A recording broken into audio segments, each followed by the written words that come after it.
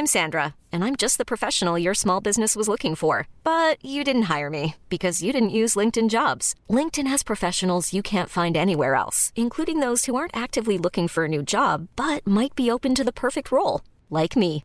In a given month, over 70% of LinkedIn users don't visit other leading job sites. So if you're not looking on LinkedIn, you'll miss out on great candidates like Sandra. Start hiring professionals like a professional. Post your free job on linkedin.com/achieve today. Quality sleep is essential. That's why the Sleep Number Smart Bed is designed for your ever-evolving sleep needs. Need a bed that's firmer or softer on either side? Helps you sleep at a comfortable temperature? Sleep Number Smart Beds let you individualize your comfort, so you sleep better together. J.D. Power ranks Sleep Number number 1 in customer satisfaction with mattresses purchased in-store. And now, save 50% on the Sleep Number Limited Edition Smart Bed for a limited time. For J.D. Power 2023 award information, visit jdpower.com/awards. Only at a Sleep Number store or sleepnumber.com. Ever catch yourself eating the same flavorless dinner 3 days in a row?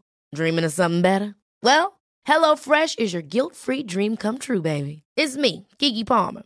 Let's wake up those taste buds with hot, juicy pecan-crusted chicken or garlic butter shrimp scampi. Hello Fresh. Stop dreaming of all the delicious possibilities and dig in at HelloFresh.com. Let's get this dinner party started.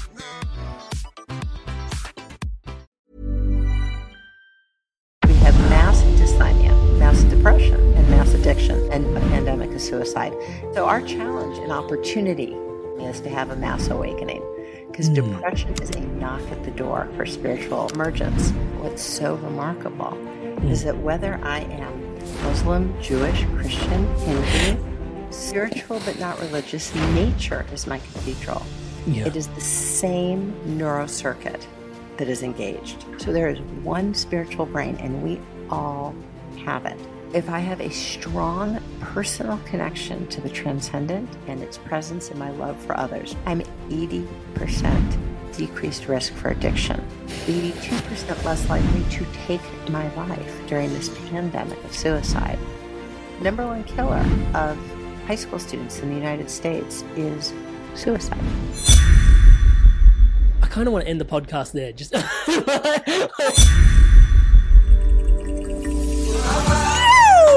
welcome to the Inspired Evolution. I'm your humble host, Amrit Sandhu, and you're tuning in to a conscious conversation designed to help you grow. Our mission here is simple. It's for you to live your purpose, live your best life, live the life you love. This podcast is sponsored by Enthusiasm for Life, by great creation itself.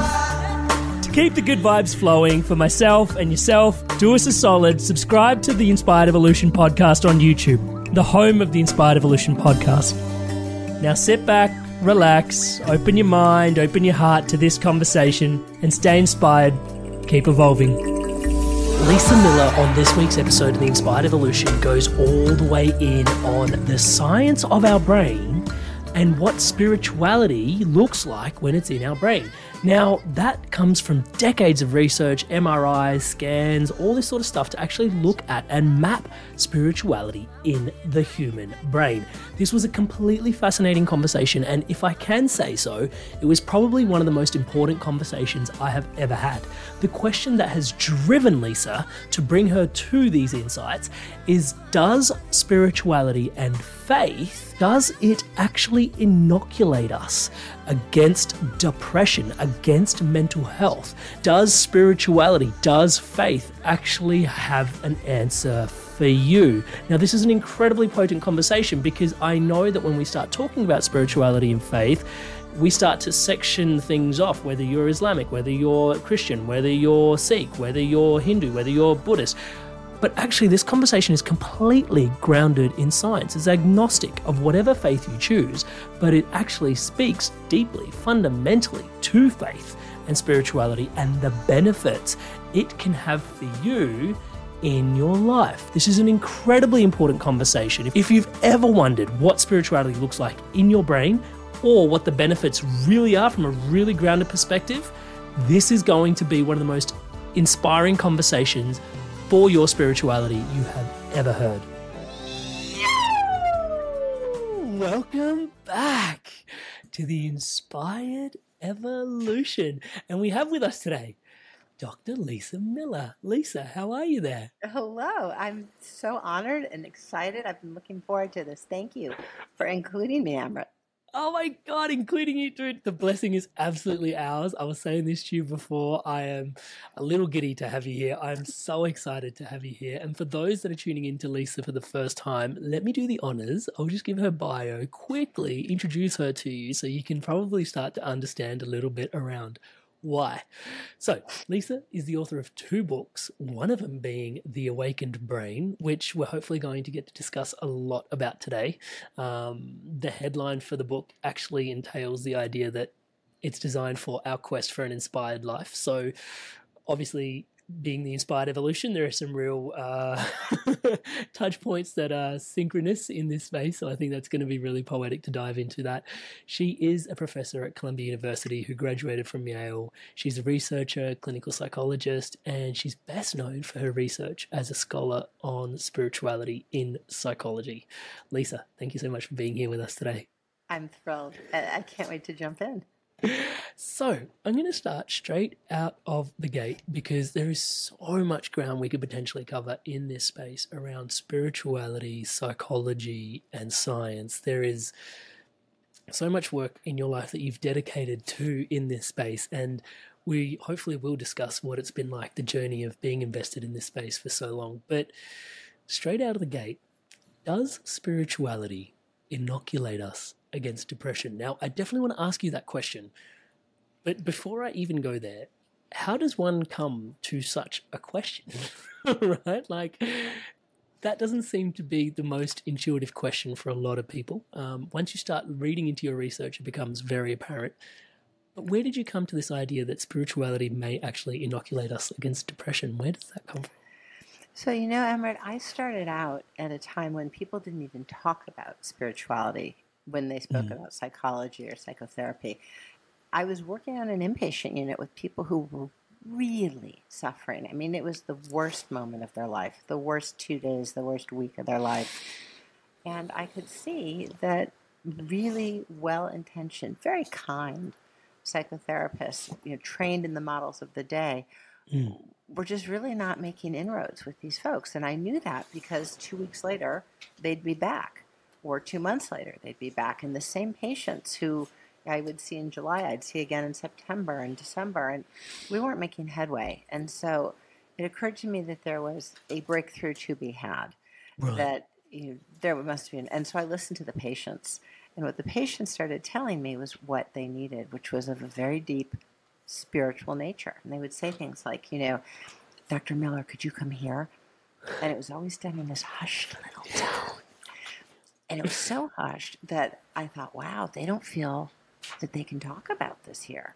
They feel that what we're talking about is somehow forbidden, verboten. So, the patients would walk me down the hall, into the kitchen door, back into the pantry, and there by the pots and pans they'd say, Dr. Miller, will you pray with me? So it's only safe to pray if we're standing by the pots and pans. And that said to me that the spiritual core was very much disintegrated from whole person treatment, and that patients were hungry for spiritual connection. And they'd ask me in many different ways every day, Dr. Miller, will you come here? And it was always behind a door or, secretly whispered. And then I started to just look at the people I loved and knew in my own life. And when they talked about spirituality, it was also kind of by the, back of the ladies' room or somewhere very quiet. And it was not in the boardroom, and it was not in the classroom, and it was not in what you're doing so beautifully here and now, Amrit. It was not in the center of the public square, as you now are elevating the public square.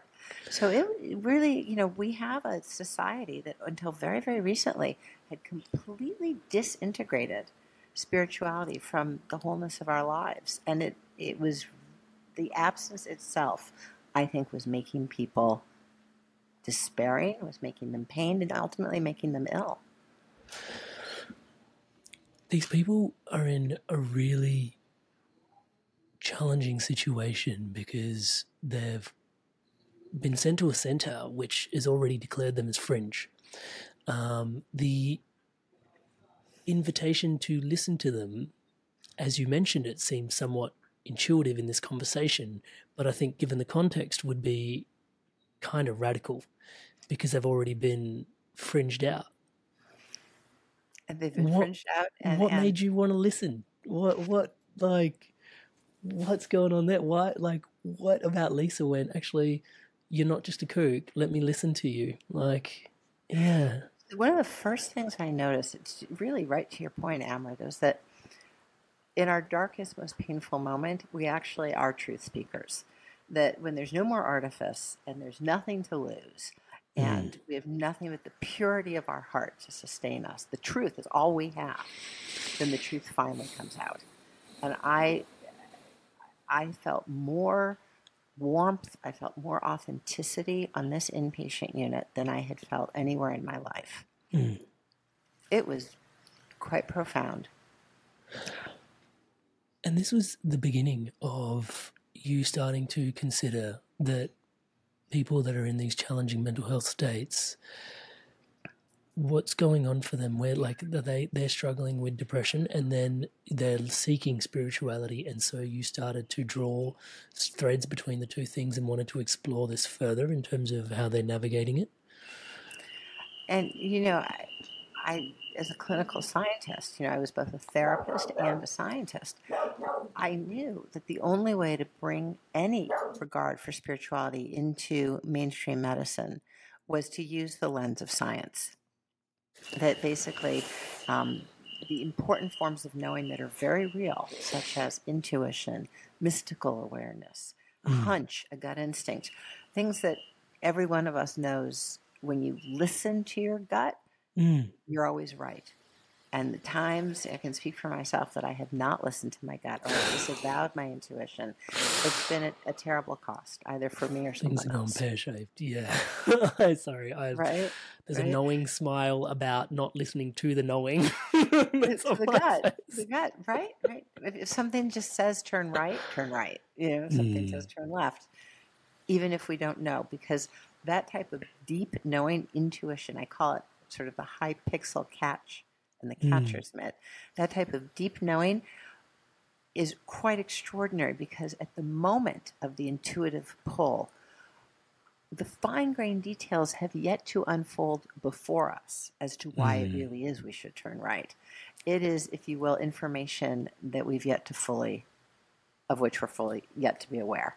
And that is a trust in all of our inborn forms of knowing, our innate epistemologies. We are born intuitives. We are born mystics as much as we are born logicians and empiricists.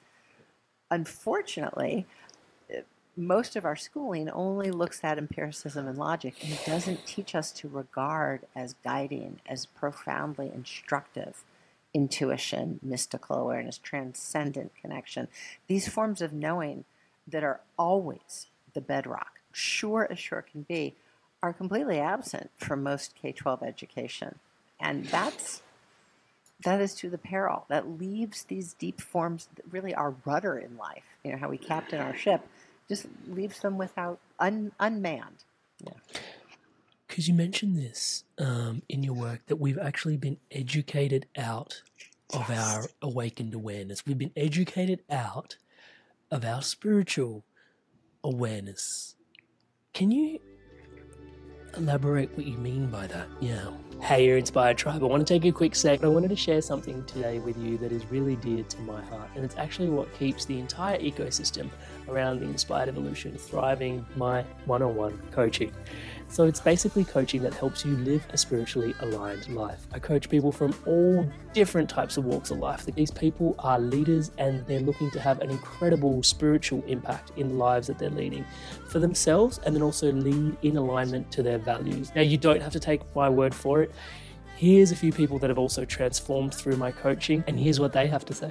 Amrit is a fantastic coach. In a few sessions, he got to a depth that I'd only experienced before working with certain medicines. And he's gone through a lot of the struggles that you're probably facing. Then my corporate banking job wasn't really doing it. You feel like you're not making progress towards your goals. And Amrit's been a really strong, supportive figure in my journey. I'm more in control of myself. I'm kinder to myself. I actually have that vision and a purpose. I do feel like I'm a better version of myself already. Amazing energy. He was easy to talk to, which made me easy to trust him. Working with Amrit at 9 o'clock on a Saturday morning, and really I was bouncing out of bed. Whenever I get off the calls with Amrit, best money we've ever spent. I would not recommend him because I don't want everyone to know about him and then I won't be able to book him. If he gets too busy, I won't get my turn. I would say absolutely. There's no way you can work with Amrit for a period of time without being transformed. So if you're considering him as a coach, do not hesitate because you won't be disappointed.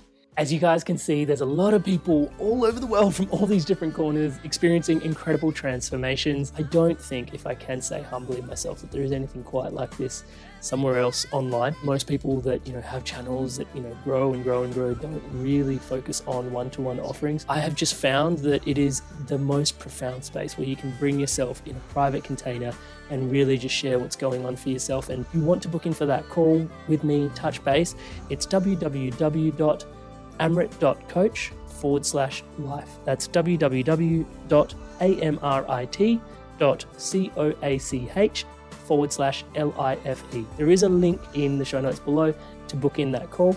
And yeah, if you want to take your journey further, if you want to dive in deeper and you really want to live a spiritually aligned life, if it's for you, please do check it out. And without too much further ado, once again, for your spirit, for yourself, today's podcast. Well, so I'll tell you in the first person, when I was a child, like every single child on earth, we are born innately spiritual beings. We know that through science. The lens of science, absolutely, beyond a shadow of a doubt, just as we're physical and emotional and cognitive beings, we are spiritual beings. We know that through twin studies. We know that through MRI studies. We know that through genotyping studies. So I was a spiritual child just like everyone else, and I listened to my deep intuition, and I could see in my mind's eye spiritual presence. And I was, like every child, a spiritual being. So I couldn't wait to get to kindergarten and talk about this, talk about the symphony of life. And the first day of school, I laid out my clothes. I was so excited. We're going to talk about the symphony. And I got there, Amrit, and not one word was spoken about the symphony, the sacred, magnificent, harmonic symphony of life. So I thought, well, maybe tomorrow. And then when it didn't come after a few weeks, I thought, well, it's so important. This, now what I call the spiritual dimension, is so important that it must be for older kids. Maybe it's in first grade or fourth grade, And I was super patient, and it was, not in high school, and it was not in college, and it was, as much as I loved my doctoral program, it was not there either. Until one day, I waited long enough that I could build a spiritual program, and I started the Spirituality Mind-Body Institute at Columbia University, which was a foundationally and is a foundationally spiritual education into who we really are. And the entire work at the institution is based upon, I want to say, decades of research that you've done now into the nature of the brain specifically, and finding spirituality within the brain. Yes. And for most of the 20th century, no one looked. People would say, oh, spirituality, that's not scientific. Science hasn't shown that. Well, there's two ways that science doesn't show something. The first is when science looks and looks closely and in multiple ways, in multiple attempts, and just doesn't see it. That's a negative finding. The second way that science doesn't prove something is that it never looks. And for most of the 20th century, science hadn't shown anything because scientists never looked. But we had a perfectly good lens, and we can point that lens at anything. A host of good questions, including the origin and impact of lived human spirituality on the rest of our lives. And when we finally did that, using the lens of MRI studies, genotyping studies, long-term clinical course studies, we pulled every lens we have. We got the same signal that was so bright, so blindingly awesome, that it seemed to me that it was a redefinition of who we really are. So I'll give you a taste of this. Please. If you look at any human capacity, whether it's our temperament or our cognitive style, you can determine the extent to which it's inborn or environmentally formed using a twin study. You look at twins raised together, twins raised apart, and factor out commonality as a function of genes. So, temperament, if we're outgoing, introverted, front-footed, high-strung, that's half inborn and half environmentally formed. We can So innate versus environment. Yeah. Exactly. Well, our capacity through which we feel a deep connection, a relationship to the sacred, my word is God, your good word could be universe, Jesus, Hashem, Allah, Spirit, whatever language is yours for the powerful loving force in us, through us, and around us. Whatever your word is, our capacity to perceive that transcendent relationship is inborn. It is 1/3 innate, 2/3 environmentally formed. Now, for some people, the 2/3 of the environment could include a faith tradition, whether they're Hindu, Muslim, Jewish, whatever, Sikh, whatever they may be. From their parents. From their parents or grandparents or community. Yeah. But the religion itself, the prayers, the sacred texts, the meditations, the understanding into our human being nature and its our nature in relation to the cosmos, that rich teaching is 100% environmentally transmitted. It is not inborn. It is a gift of our environment. Spirituality, the capacity to perceive into the deeper nature of life. Spirituality is not a belief. Through the eyes of clinical science, it is a capacity for perception, the capacity to perceive the deeper truth, the spiritual nature in and through us and around us. That is inborn. But 2/3 environmentally formed means that we got to practice. You can't just let it roll. Whether it's meditation or right action or service or many ways in, but we've got to practice. And the second inborn capacity for spiritual perception, what I call our awakened awareness, is that just as we can see the deeper transcendent relationship in life, we can feel that sacred presence in our love for one another. Love of neighbor. Radical, unconditional love of neighbor. And that means the homeless guy, and that means the guy at work who isn't for me. Can I love him back? Still protect myself, but love him anyway? Yeah. Radical love is everybody. Love without expecting love back. That doesn't mean that I'm a doormat. It means it's a stance of being, that where we are a fountain of love. Because there are these distinct parts of the spiritual experience that, like you mentioned, love thy neighbor. And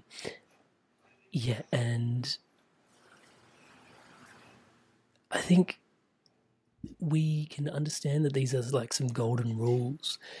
But you mentioned you started seeing things in the mind, or in the brain, sorry, being literally like you started seeing signal, like stuff happening to your default mode network, your attention network. Can you describe some of that? Like what's going on in the brain because there's the outside world and almost like the moral spiritual code, and again, moral may be a triggering word, but the sort of moral spiritual code that we're navigating. And then there's actually what's going on in the brain, and you're sort of witnessing what's going on inside the brain. Can you describe a little bit around what the science has shown us? Yes, and I'm so glad you asked. And I'll just preface this by saying that what's so remarkable is that whether I am Muslim, Jewish, Christian, Hindu, spiritual but not religious, nature is my cathedral. Yeah. It is the same neurocircuit that is engaged. So there is one spiritual brain, and we all have it. I kind of want to end the podcast there, just because I mean that in jest, but also in some part like mic drop moment, because that is profound. The fact that despite your vehicle for religion or spirituality or methodology, your biology actually experiences spirituality in a unified manner, in one way. Sorry, I completely interrupted. The signature of the spiritual experience in the brain. It is the most important point. Isn't it ridiculous? Most important point. You're absolutely right. The most important finding from science in the awakened brain, and in my view, the most important finding from science, period, is there's one spiritual brain, and Every one of us has it. Every single one of us.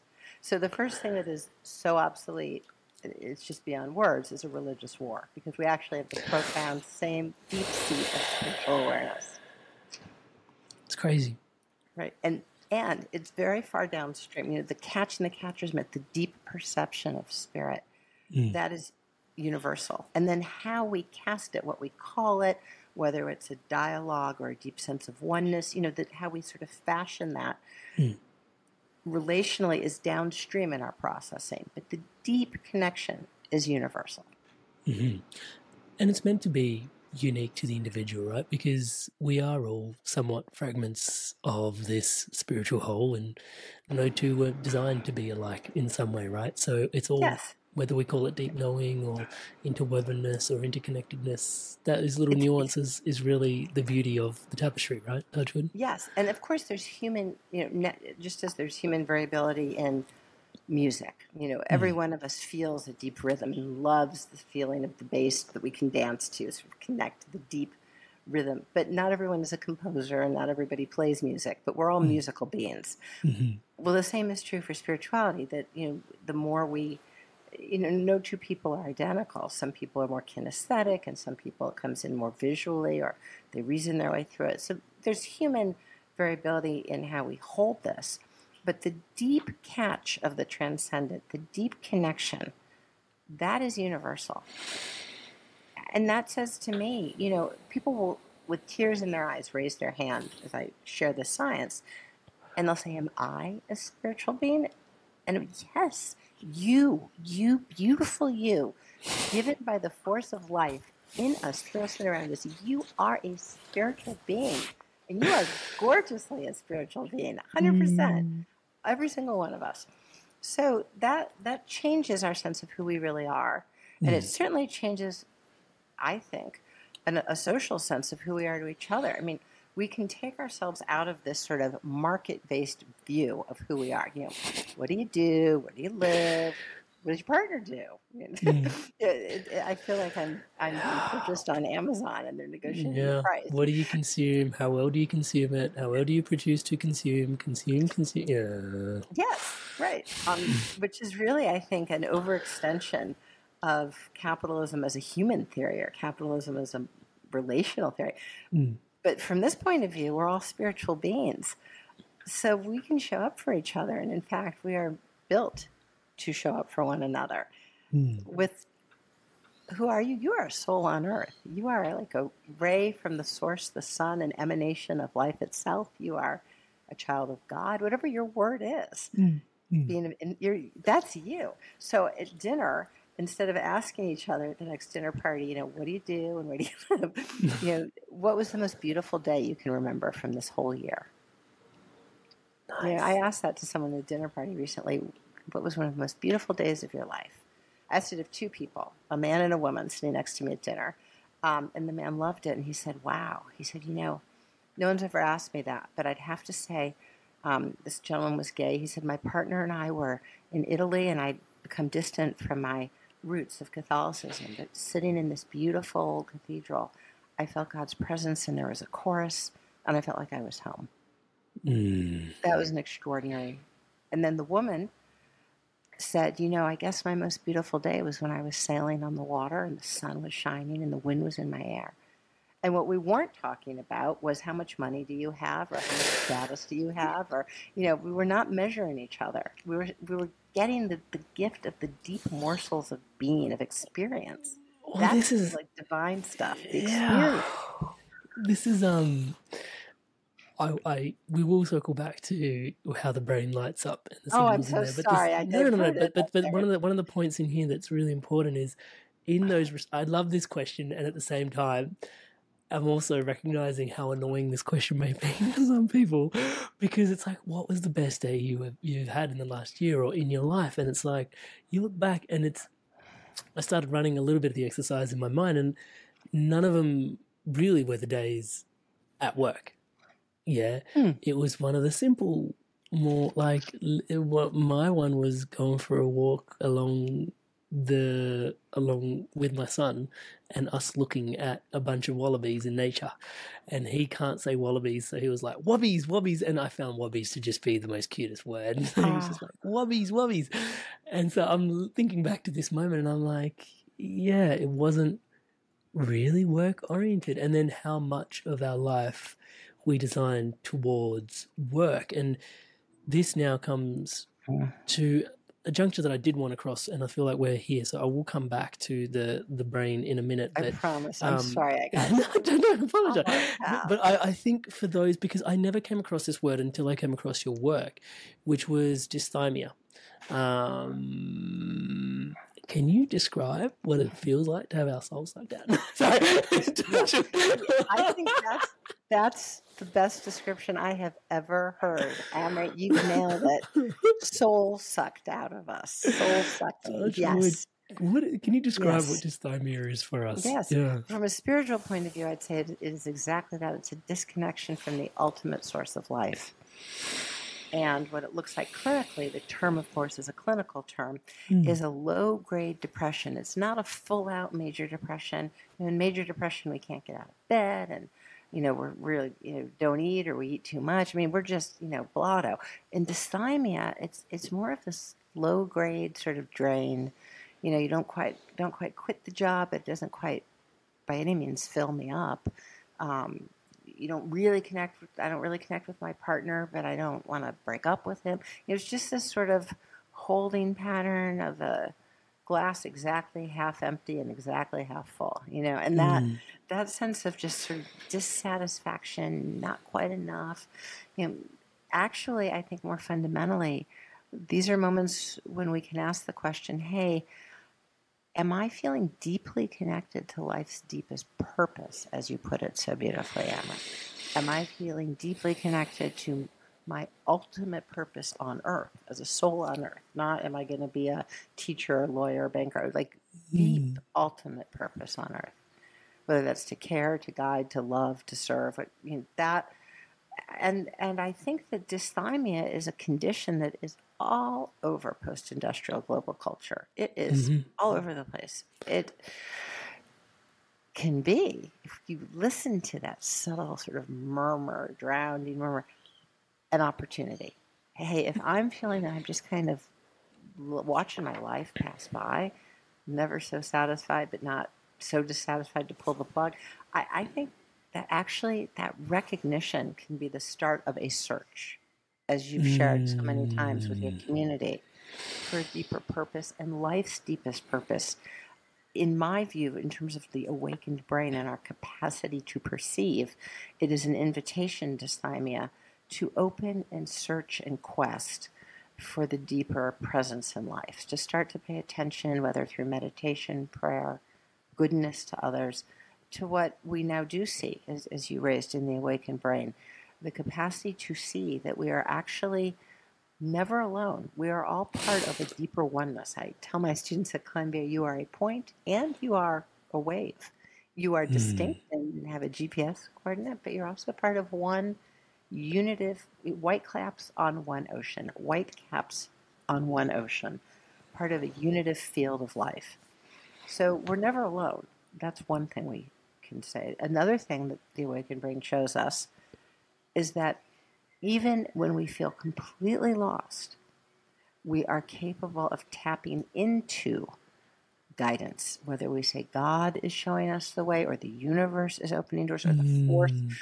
We shift in our brain from using a very narrow, top-down dorsal attention network, like a bowling alley.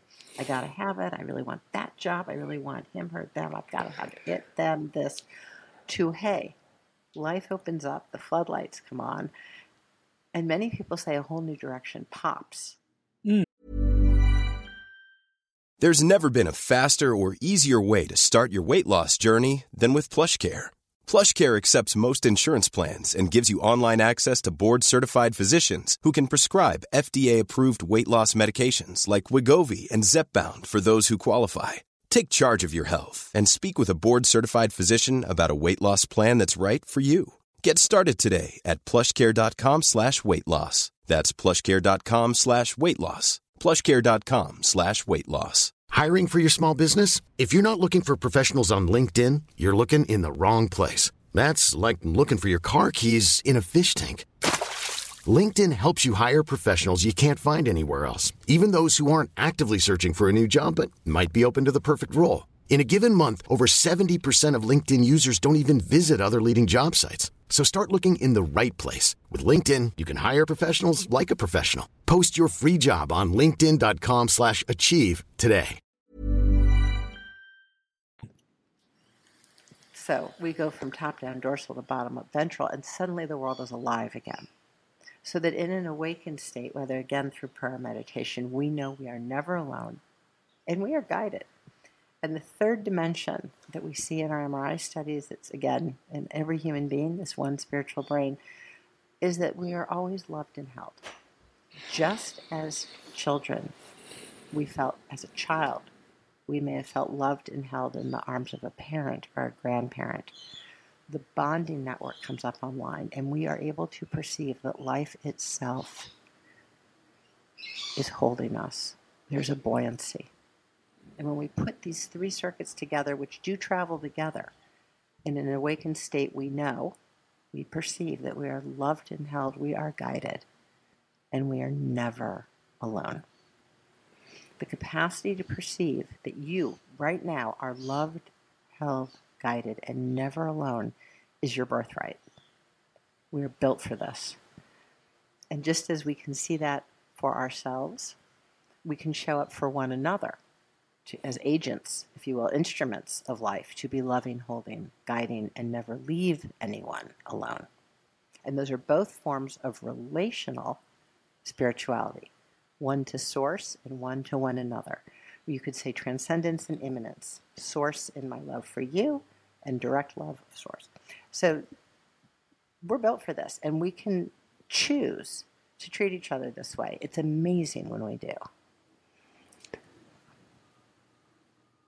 I love the, for those that are listening in, imagine I'm riding a train and this is how Lisa's describing the human potential for spirituality. And as you're also describing dysthymia, I'm sitting on a train watching a whole bunch of people go to work. And like you said, it's an opportunity to pop open the emptiness, the hunger, the disillusionment, the alienation, the isolation. Maybe not so much the darkness, but the futility, that quiet sort of suffering that is in dysthymia, which is that, like you said, low-grade depression, which you can just, I don't know, because I was on the train listening to exactly this chapter and it was just so present, just what we've adopted as the human condition in the 21st century as our baseline norm, and we've just accepted it. And there's just an acceptance to it at the moment. And I think I wholeheartedly acknowledge the point that somehow, some way, in my story, and maybe it's not in everybody's story, it was a necessary part. It was an integral ingredient for the inspired evolution being born. If it wasn't for all that pain and suffering, which was just enough to be under the radar, but also just enough to create enough friction for sparks to fly off. The transformation that is the inspired evolution for myself and hopefully for others tuning in, or for all of those tuning in, there is a real opportunity to come home to yourself through all the challenges that brings into your life. You describing your own story, I think it was, is it second chapter where you discuss the empty kitchen in Yom Kippur? Is that, is that the right metaphor? Can you describe a little bit around what was going on for you there in your story? It was at the Yom Kippur service on the inpatient unit. Yeah. I'd love to hear that story. Yeah. I was on an inpatient unit. I call it Unit 6 because it was not 6, so I'm trying to protect everybody who's there.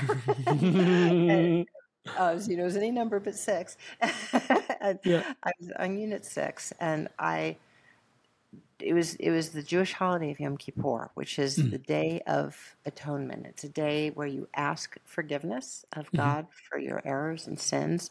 Before you can do that, though, you have to go to all those who you've harmed and ask them for forgiveness. You have to clean it up with fellow human beings before you turn to God and ask for forgiveness. It's considered the holiest day of the year, and it really allows for the renewal of spirit and the what Jews call being written in the book of life for the new year. You are cleansed of these wrongs.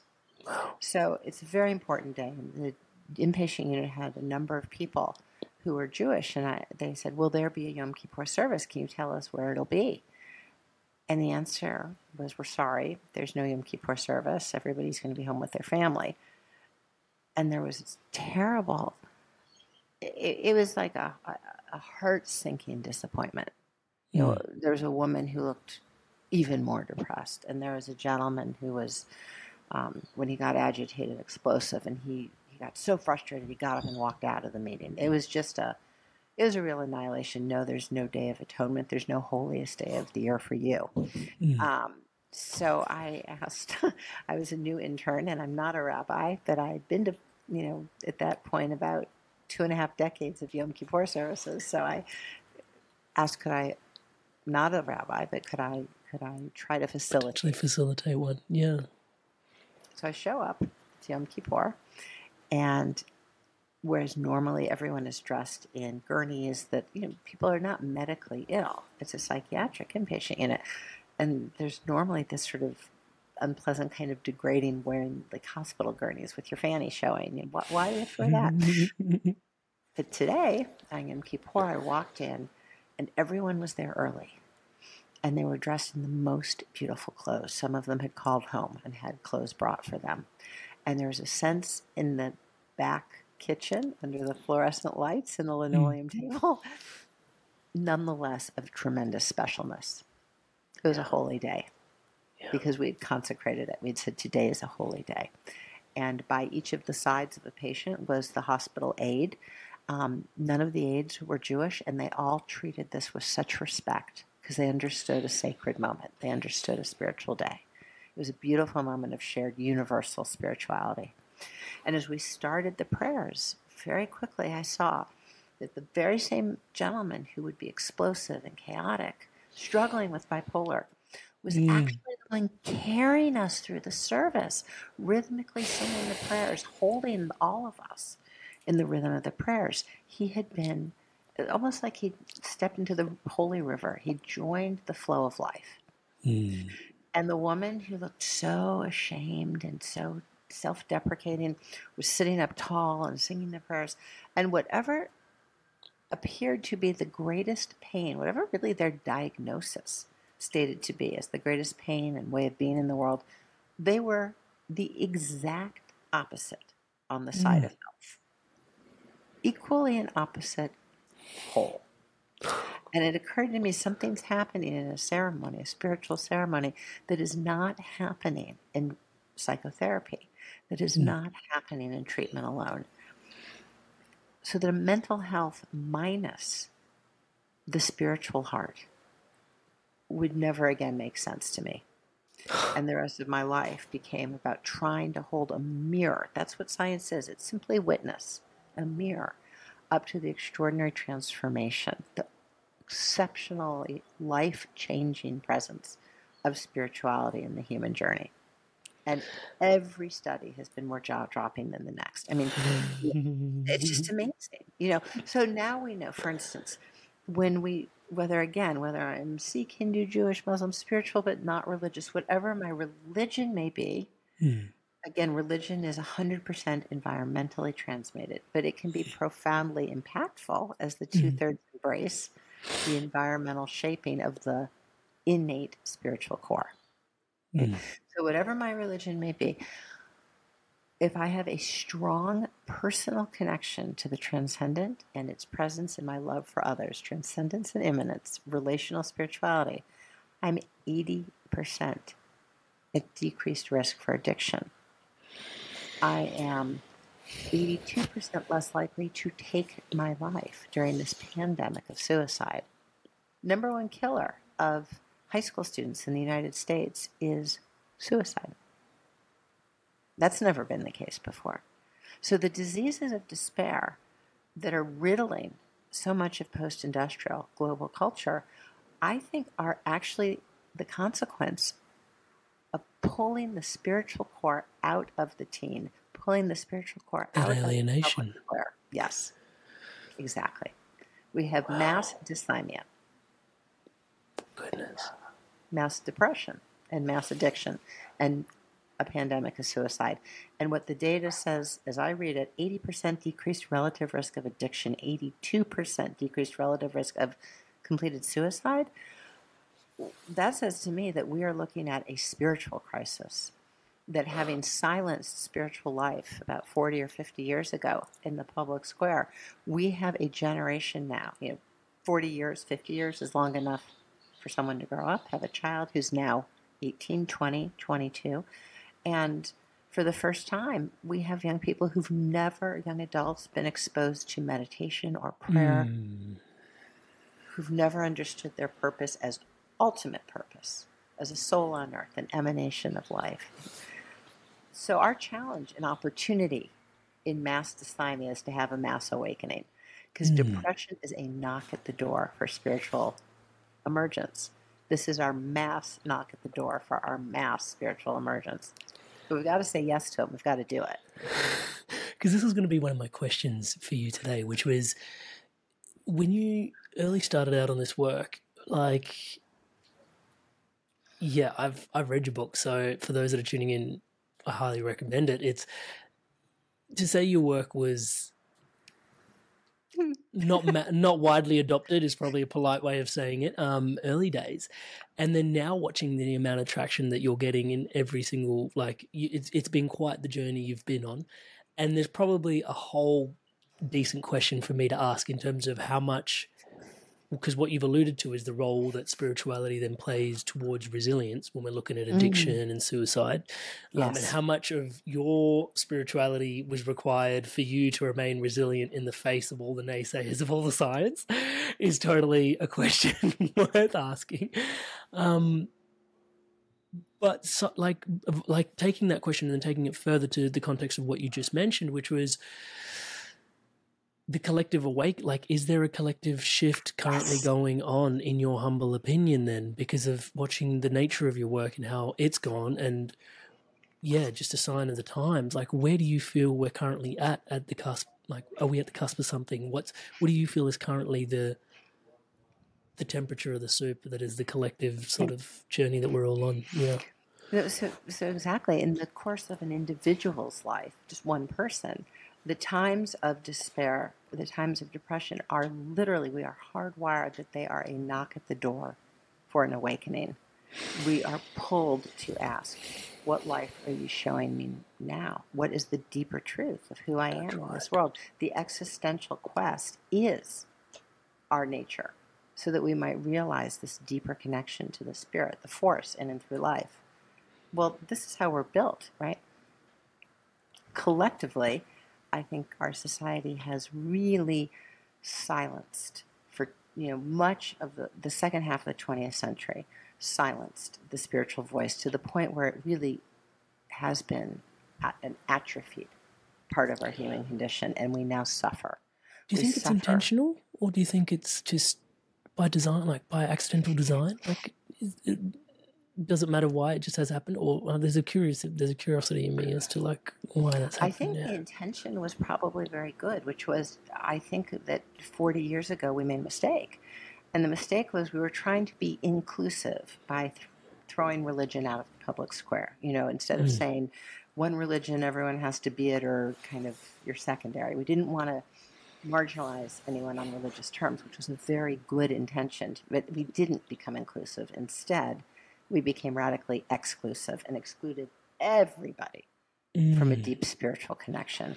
And what we really lost was pluralism. I mean, I want to hear about Diwali and Ramadan and Christmas and Hanukkah. I want to know you in the deepest way and understand the birth of your son as a miracle, or the crossing of my ancestors, a continuity of spirit or consciousness. I want to know us in the deepest way. That requires that we be spiritually conversant. And that requires that we embrace with our universal spiritual heart the beautiful richness and diversity of pluralism, spiritual inclusivity, whatever your language, whatever your way of knowing. But I get it, because the catch in the catcher's mitt of the spiritual brain is universal. I get it. Wow. I'm going to circle us back to what happens in the brain. Yes. What happens in the brain? What is the signature of the spiritual experience inside the brain itself that you've picked up on through all your incredible years of research? Probably there's a lot. I know you've written many papers. So let's, maybe some of the most, if you could summarize it. The most important finding. The first one was clear. We're all spiritual beings. The second most important finding is that we have the same neurodocking station. Yep. Whether I am Hindu, Jewish, Muslim, spiritual, but not religious. But then I think of relevance to us now, for having starved ourselves.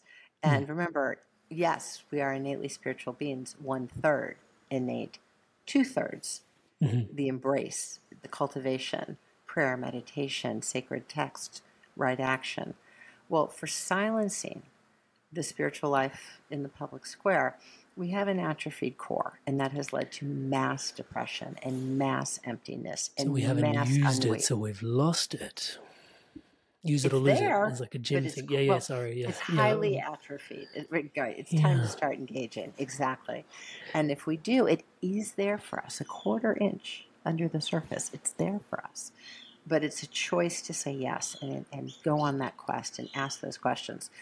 What we see in the brain is that when we develop a spiritual response to suffering, we see that we've engaged this capacity, we've awakened, we've used our awakened brain, and there is literally cortical thickness, the cortex's processing power, across regions of perception and reflection. The parietal, precuneus, and occipital. We literally see into life with a more powerful brain. Whoa. Cortex processing power. Now, what's remarkable is that those areas of strength, right, those thick like a forest, powerful regions of perception and reflection, are not thick but thin in people with recurrent major depression, offering some evidence that sustained spiritual life is neuroprotective against recurrent depression. We published that in JAMA Psychiatry, Journal of the American Medical Association of Psychiatry. So that is a top-shelf journal. It went blind to 2 scientists. It came back, good findings. This is amazing. But we want to ask you a tougher question. What does a thick awakened brain today, thick cortex across the regions of the awakened brain, what does that say about how we're doing a year from now? And we were able to prospectively show that a thick, strong, awakened brain today is 1 year from now predictive of lower levels of suffering, lower levels of depression. That's very strong evidence that sustained spiritual life is neuroprotective against depression. So that doesn't mean that we don't suffer. That doesn't mean that bad things don't happen. It means that when that moment comes where the most unwanted knocks at our door, I fear losing my money and it's gone. I fear infidelity and he's cheated on me. I fear that I'm not going to contribute and I get kicked out of school. Whatever that fear is, and it happens, I can develop a spiritual response to loss and despair and trauma. What life are you asking of me now?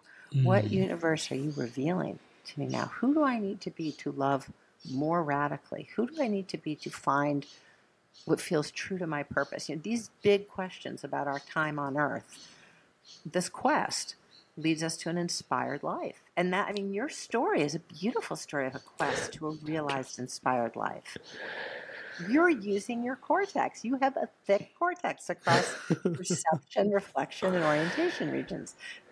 And now, when difficulty comes, it becomes the new go-to way to be in the world. It becomes the go-to set point.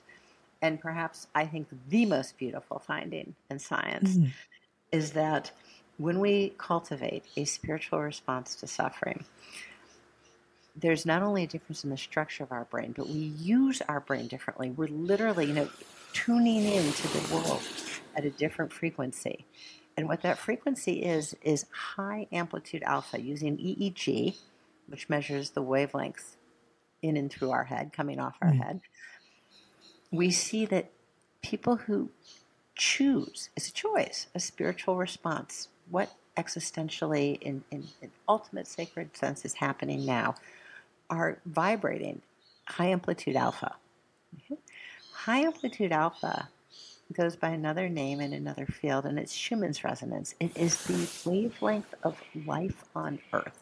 From the Earth's crust up 1 mile all the way around the Earth, no matter where on Earth we may live, Schumann's resonance is the constituent wavelength of life.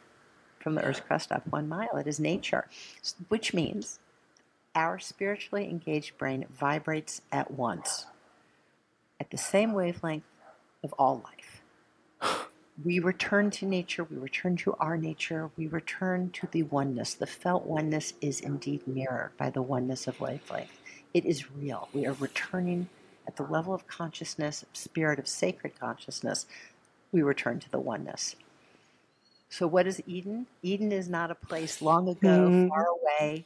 Eden is right here now, and we join and enter into Eden when we choose to be present into the deeper oneness of all life, with all living beings.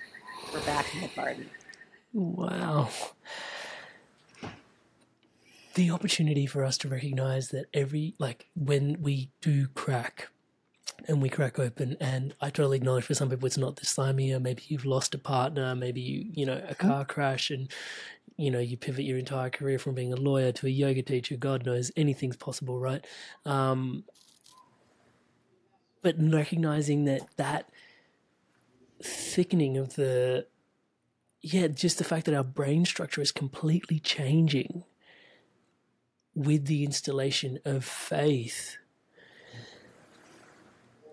and how that then further inoculates us from further challenges that life may present, and how much that was a necessary ingredient at that point to be installed to then further support our journey. That's tremendously important, because depression then is not lost time, it's not downtime, it is actually a developmental depression, which is it was foundational. On the way, not in the way. Yes. I call it the ignition, so that we might inherit the next station of our lives. Incredible. Breaking down to break through. So the key question I'm going to have to ask for my benefit and the audience's benefit is, we're at this breakdown point, potentially some of us don't believe. And so at that point, for those that don't believe, how help?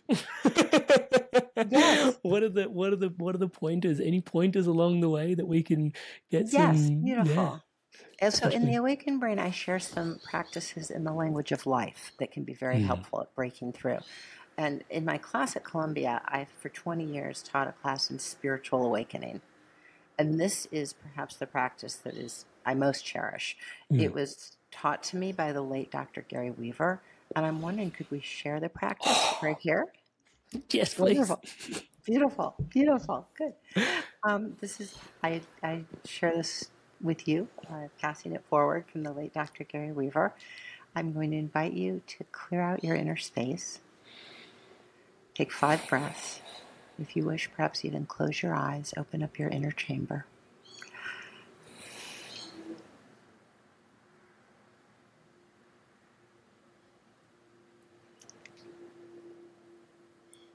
I invite you to set before you a table. This is your table.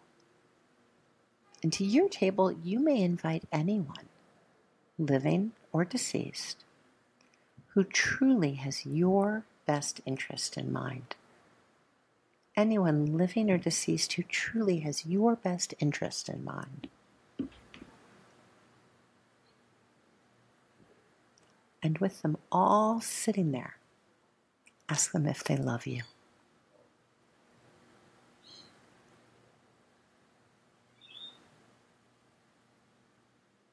And now you may invite your higher self, the part of you that is so much more than anything you may have done or not done, anything you may have or not have, your true, eternal, higher self, and ask you if you love you.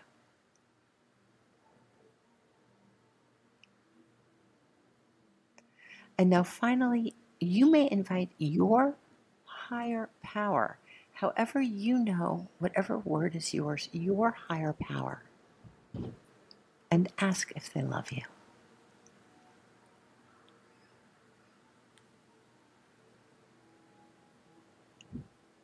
And now with all of those people sitting there right now, what do they need to tell you now? What do they need to share?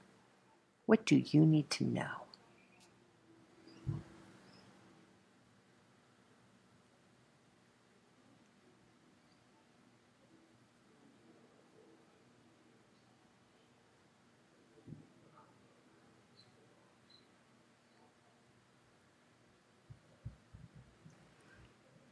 When you're ready, I'll invite you back. Wow.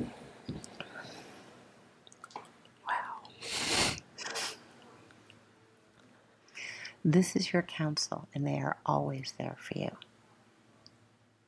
Who shows up can change depending on where we are in our road, and we can ask what's on our heart. But this is your awakened brain. This is your birthright, and no one can ever take this away. This is yours. This is your awakened brain. It's phenomenal how supported you can feel in less than 3 minutes. And it's always there. Energetically, there's a lot more integrity to your being on the other side of it. It's you. That's phenomenal. It's you. I think we're going to have to snip that out as its own little exercise for people to do on the other side of the episode for people to check into. So the opportunity to create, well, I've read the book, so I know there's plenty of exercises, and I will put a link to the book, The Awakened Brain, in the show notes below for everybody to tune into, because there are other practices mentioned in the book as well. It's true. Can I put it up? The Awakened Brain? The Awakened Brain. Is that, you see it there? Yeah, The I Awakened can. Brain. Yeah. So it's 20 years of science, my lab and fellow labs around the world. Everything's referenced. And in addition to, you can go on Google Scholar or Medline, pull up the references. Science can be very useful if you're trying to make institutional change, if you're trying to show the left side of your brain, there's enough proof that you can open up the right side of your brain. This is one way of knowing, and it's a way of knowing that at the moment makes a lot of change in the world.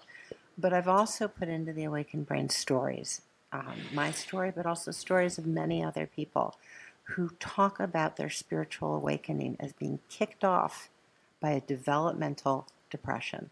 And had it not been for the developmental depression, without the developmental depression was essential to the spiritual awakening that made them the men or women they are today. That is huge. That is huge. I often get asked what's one of the biggest lessons I've ever learned on this podcast. And externally as an entrepreneur, it's like consistency is king. Okay, got it. Yeah. But internally, it's that our biggest challenges are our biggest gifts.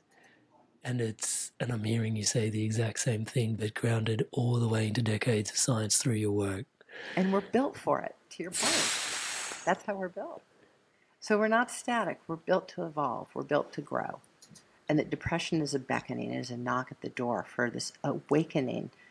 That when we say yes and we do this, and as we do this collectively now, suddenly we can be at a dinner party and not expect to be measured up, but really someday hopefully expect to be looked at as a soul on earth and be loved, held, and guided. Lisa, you mentioned a few times the word quest, and in the title of the book, it's The Quest for an Inspired Life. Obviously, I'm biased. Inspired evolution, an inspired life. That's all I want. Touch wood. What are you doing? but really, what does the word quest mean to you? What is quest and questing? So in the Awakened Brain, I look at quest through the lens of science, and what I see is a balance between our awakened awareness, the capacity to look into the spiritual nature of life, and are what I call achieving awareness, to implement the instrumental side of us, to get things done, to get from A to B. We need both. We need both achieving awareness and awakened awareness. We need both. And if I only have achieving awareness, I can race off, I can get anywhere. And then I wonder, why have I just taken the fast train to where am I? Where did I just get off? What's the station? This is, the Talking Heads song, "This Is Not My Beautiful Life." Where am I? But if I have only awakened awareness, then I may be on a deep journey, but I need to find a way to implement, to turn my own inner experience into an outward contribution. So, for instance, your podcast, right, is an outward contribution of a deep inner understanding. So, awakened awareness and achieving awareness, when they go hand in hand, that means I can ask a question of my head. What is my next move here? What do I want next? Do I want to marry this person? Do I want to be a parent? Do I want job A, B, or C? And of all the logical, 15, 20 logical permutations, ping, my heart knows what's true. Yes or no. My heart knows what's true. That's asking a question of our head and getting an answer of our heart. Asking a question that's logically driven, empirically driven, and getting a deep intuitive or mystical hit, an awareness, the high pixel catch. And similarly, I could have a very transcendent mystical experience and over time discern its significance, discern what it means. So when we pull into tandem our natural faculties for transcendent and mystical and intuitive knowing with empirical, logical discernment, we have balanced achieving an awakened awareness, and we are on a quest. Life becomes a journey where, what did life just show me now? Wow. My heart says, or the synchronicity reveals. So quest is a balance between awakened awareness and achieving awareness, and it's there for all of us. What quest does is turn our lives into a spiritual journey. It makes life a spiritual path. Quest makes life a spiritual path because every impasse has a spiritual significance that we discover. Nothing is wasted. Nothing is somehow time out from the goodness or the importance of our lives. Everything counts and everything is engaged, embraced, metabolized on the spiritual path. That's a quest. I love it. The integration of achievement and awareness. And you mentioned the word synchronicity, and I have to say, I would love to get a further unpacking for just the audience into what your sentiments, what your thoughts on synchronicity are and what that really means. Maybe some people tuning in don't know what the word synchronicity means as we're questing, because I think it's a beautiful signpost, right? Can you tell us a little bit more about synchronicity? Hey, your Inspired Tribe. I want to take a quick sec. I wanted to share something today with you that is really dear to my heart, and it's actually what keeps the entire ecosystem around the Inspired Evolution thriving, my one-on-one coaching. So it's basically coaching that helps you live a spiritually aligned life. I coach people from all different types of walks of life. These people are leaders and they're looking to have an incredible spiritual impact in the lives that they're leading for themselves, and then also lead in alignment to their values. Now, you don't have to take my word for it. Here's a few people that have also transformed through my coaching, and here's what they have to say. Amrit is a fantastic coach. In a few sessions, he got to a depth that I'd only experienced before working with certain medicines. And he's gone through a lot of the struggles that you're probably facing. Then my corporate banking job wasn't really doing it. You feel like you're not making progress towards your goals. And Amrit's been a really strong, supportive figure in my journey. I'm more in control of myself. I'm kinder to myself. I actually have that vision and a purpose. I do feel like I'm a better version of myself already. Amazing energy. He was easy to talk to, which made me easy to trust him. Working with Amrit at 9 o'clock on a Saturday morning, and really I was bouncing out of bed. Whenever I get off the calls with Amrit, best money we've ever spent. I would not recommend him because I don't want everyone to know about him and then I won't be able to book him. If he gets too busy, I won't get my turn. I would say absolutely. There's no way you can work with Amrit for a period of time without being transformed. So if you're considering him as a coach, do not hesitate because you won't be disappointed. As you guys can see, there's a lot of people all over the world from all these different corners experiencing incredible transformations. I don't think, if I can say humbly myself, that there is anything quite like this somewhere else online. Most people that, have channels that, grow and grow and grow don't really focus on one-to-one offerings. I have just found that it is the most profound space where you can bring yourself in a private container and really just share what's going on for yourself. And if you want to book in for that call with me, touch base, it's www.amrit.coach/life. That's www.amrit.coach/LIFE. There is a link in the show notes below to book in that call. And yeah, if you want to take your journey further, if you want to dive in deeper, and you really want to live a spiritually aligned life, if it's for you, please do check it out. And without too much further ado, once again, for your spirit, for yourself, today's podcast. So most of us can locate a moment in our life where we were thinking of someone who maybe we hadn't seen for 10 or 15 years. We get home, and that very day, they're on the phone machine. They've called. Or we have a question in our head, and we're really puzzled by it, and some guy gets on the bus, sits down right next to us, and answers the very question that had been inside our mind. So the synchronicity is when two events that are physically distinct reveal some deeper connection of meaning. Or put another way, when two events that are mechanistically separate co-occur in a way that is far too unprobabilistic to have happened by chance. And that is the universe revealing our guided path, showing us something. In the Awakened Brain, I share some that are sort of confirming what I'd hoped, and other synchronicities that showed me I was loved, held, and guided, but I was not going to get what I had thought I wanted. Because what we think we want, that's only based on yesterday's information. What I want, my goals, my aims, that's based on today back. That's all historical. Yeah. But what the universe, or my word is God, shows us to be our path, that's based on information that has yet to unpack before us. We could do one more practice. Should we do one more practice? Okay, yes. Good. I love this practice. This is called the Road of Life. Okay. And it's one way of experiencing some of the synchronicities we've had. I'm going to invite you once again to close your eyes, clear out your inner space. 5 breaths if you'd like.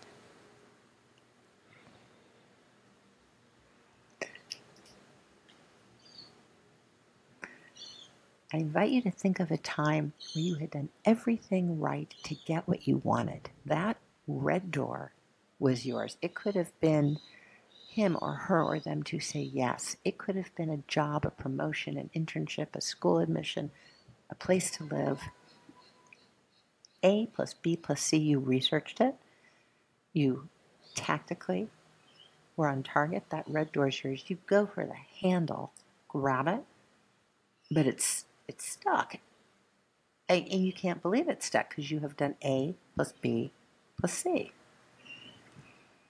But only because it's stuck. You might be angry. You might be depressed. You did not get what you wanted.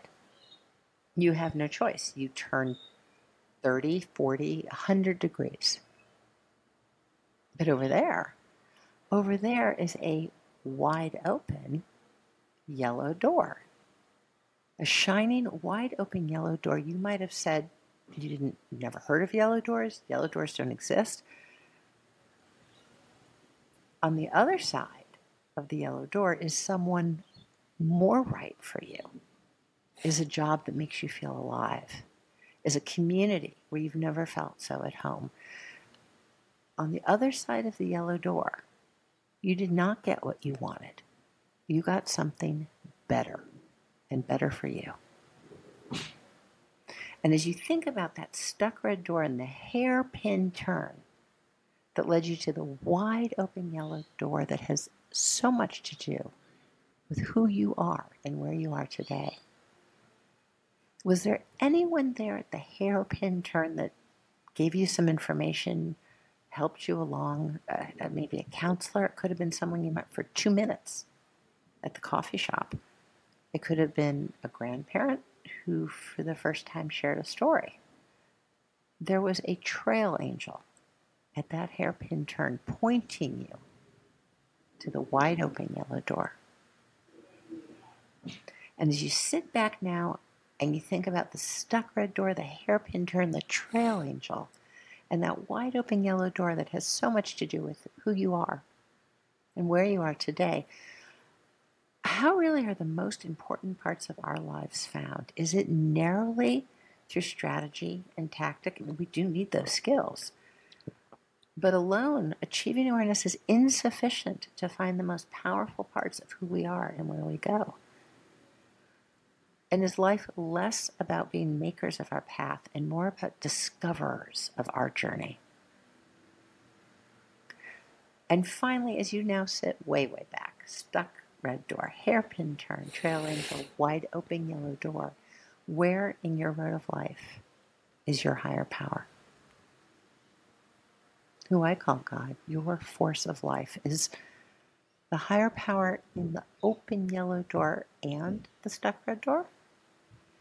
Is your higher power in the trail angel and your openness to being in dialogue with that great force in us, through us, and around us? Is it possible that you already are on a spiritual path and that you already are engaging your awakened brain?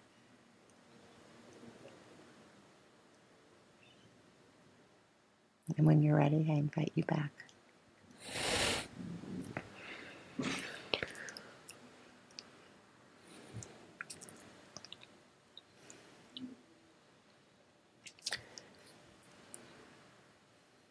Slowing down feels like a necessary ingredient.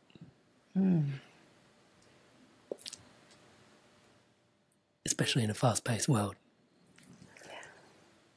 To take a moment charge to right by the yellow door. Yeah. Walk right by. But life is good. And even the guardian and the angel that sort of is available to sort of maybe pinging a note for you to look the other way. Well, and because it's not what we thought we wanted, it's not the red door, the trail angel can initially feel irritating. Like, why is this guy sitting next to me and talking to me on the bus? When in fact, he's actually the trail angel pointing to the yellow door. Incredible. I really love that exercise. And it's really poetic, and I love how the more you zoom out, eventually you end up connected to your higher power in there as well, which I love, that languaging of God and universe as higher power as well. I think it's very universally accepting, touch wood. You mentioned the word higher purpose a couple of times, and I'm conscious of how much time we have left, and I'm trying to squeeze in another question. Good. I want to hear. Higher purpose. How do you feel into higher purpose? I mean, like, is it a question? Is it for those that are potentially have heard you refer to it a few times in this episode and want to explore that concept further, what would you waymark them towards? Well, I think you're a very courageous audience. You're a very, really faithful, soulful audience, committed to finding higher purpose. I guess I'll speak only in the first person. When I was starting out, I wanted to follow what I felt in my deep heart was the spiritual path. And that meant that as a scientist, I wanted to point the lens at the impact of spirituality in our lives, which meant there was no job to date for a spiritual psychologist. People said you'll never get funded. You're going to, how are you going to have a career? But I think when we follow what in our deep heart is true, and it's more than just true for us, it is a truth in an ultimate sense. When we follow a truth, the road rises up to meet us. And things far too improbabilistic to have happened by chance open up. Yellow doors appear. Trail angels appear. And we have the honor and the just deepest sacred joy of getting to be trail angels for fellow travelers. So I guess when you know you've hit a truth that in your heart is just an imperative, I didn't have a choice. If I would have felt like I had ditched on my own ultimate purpose. I kind of would even, I'll put it this way. I used to go to seminars on weekends. I was seeking. I'd go to seminars. I'd learn from different teachers.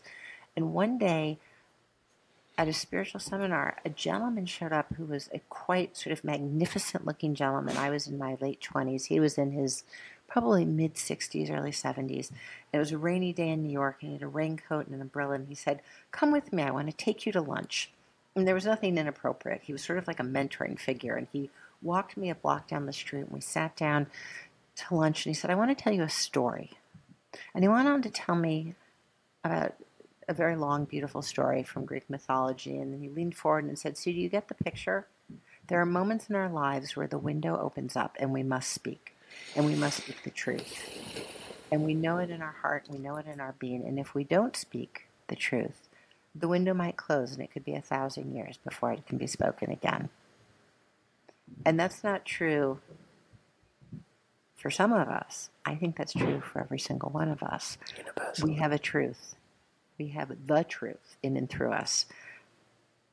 And when we speak the truth, we serve the truth. And when we speak the truth, we serve those around us.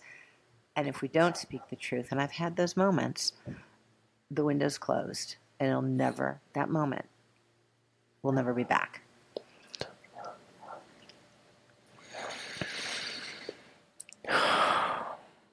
Lisa, I could talk to you forever. Yes. See you tomorrow.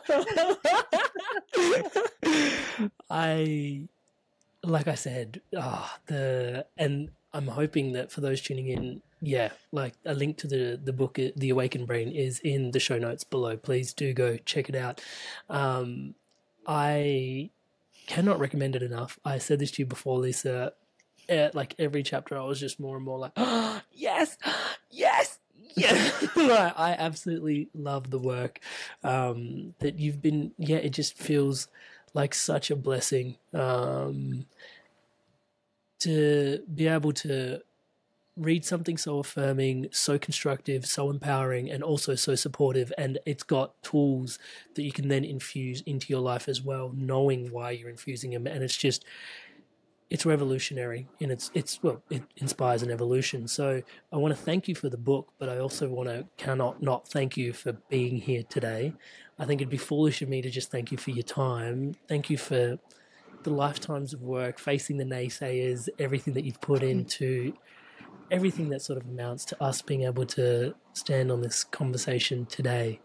And ultimately, I think what I'm really thanking you for is being our trail guide for so long as well. So I just want to thank you for that. That's deeply moving. Thank you. And I thank you for speaking the truth every time you get on your podcast, speaking the truth and giving others the freedom to do the same. On behalf of myself and the Inspired Evolution audience, I just wishing you all the best on your journey forward. Thank you so much. Much love. Inspired Evolution tribe and audience, you have made it all the way through to the end of another episode. Look at how inspired you are to evolve. Remembering that the best is only yet to come. Guys, give this video a thumbs up. I highly encourage you to check out Dr. Lisa Miller's book. If you can, please do so. And leave us a comment in the section below. Let us know what you got from this episode. Was it the tools and techniques that Lisa shared with you? Was it understanding actually the spirituality going behind the mechanism of your brain and what's going on in there? What are your biggest takeaways from this episode? We'd love to hear from you. We listen, we read every comment and reply back to you. Right there, that's us communicating back to you in the YouTube section below. And on behalf of Lisa and myself, it is our absolute honor being your brother, your sister, walking by your side home. Yes. Thank you so much for tuning in to this amazing episode of The Inspired Evolution. Without you, the Inspired Evolution tribe, this podcast would not be what it is today. Thank you so much for your love and your support. Thank you so much for being so inspired to evolve. It's truly inspiring. If you haven't already done so, please subscribe to The Inspired Evolution on YouTube, the home of The Inspired Evolution's video podcast. We release inspiring conversations such as this every week, along with guided meditations and empowering insights, all designed to help you grow and evolve. Honestly, your subscription on YouTube to the channel helps us out a great deal. And one of the other benefits, if you're having any insights or shifts from these episodes that you want to chat about, or if you'd like to leave myself or the guest a message, please do so in the comments on YouTube. I truly look forward to hearing from you. And as always, Tribe, remember to stay inspired and keep evolving.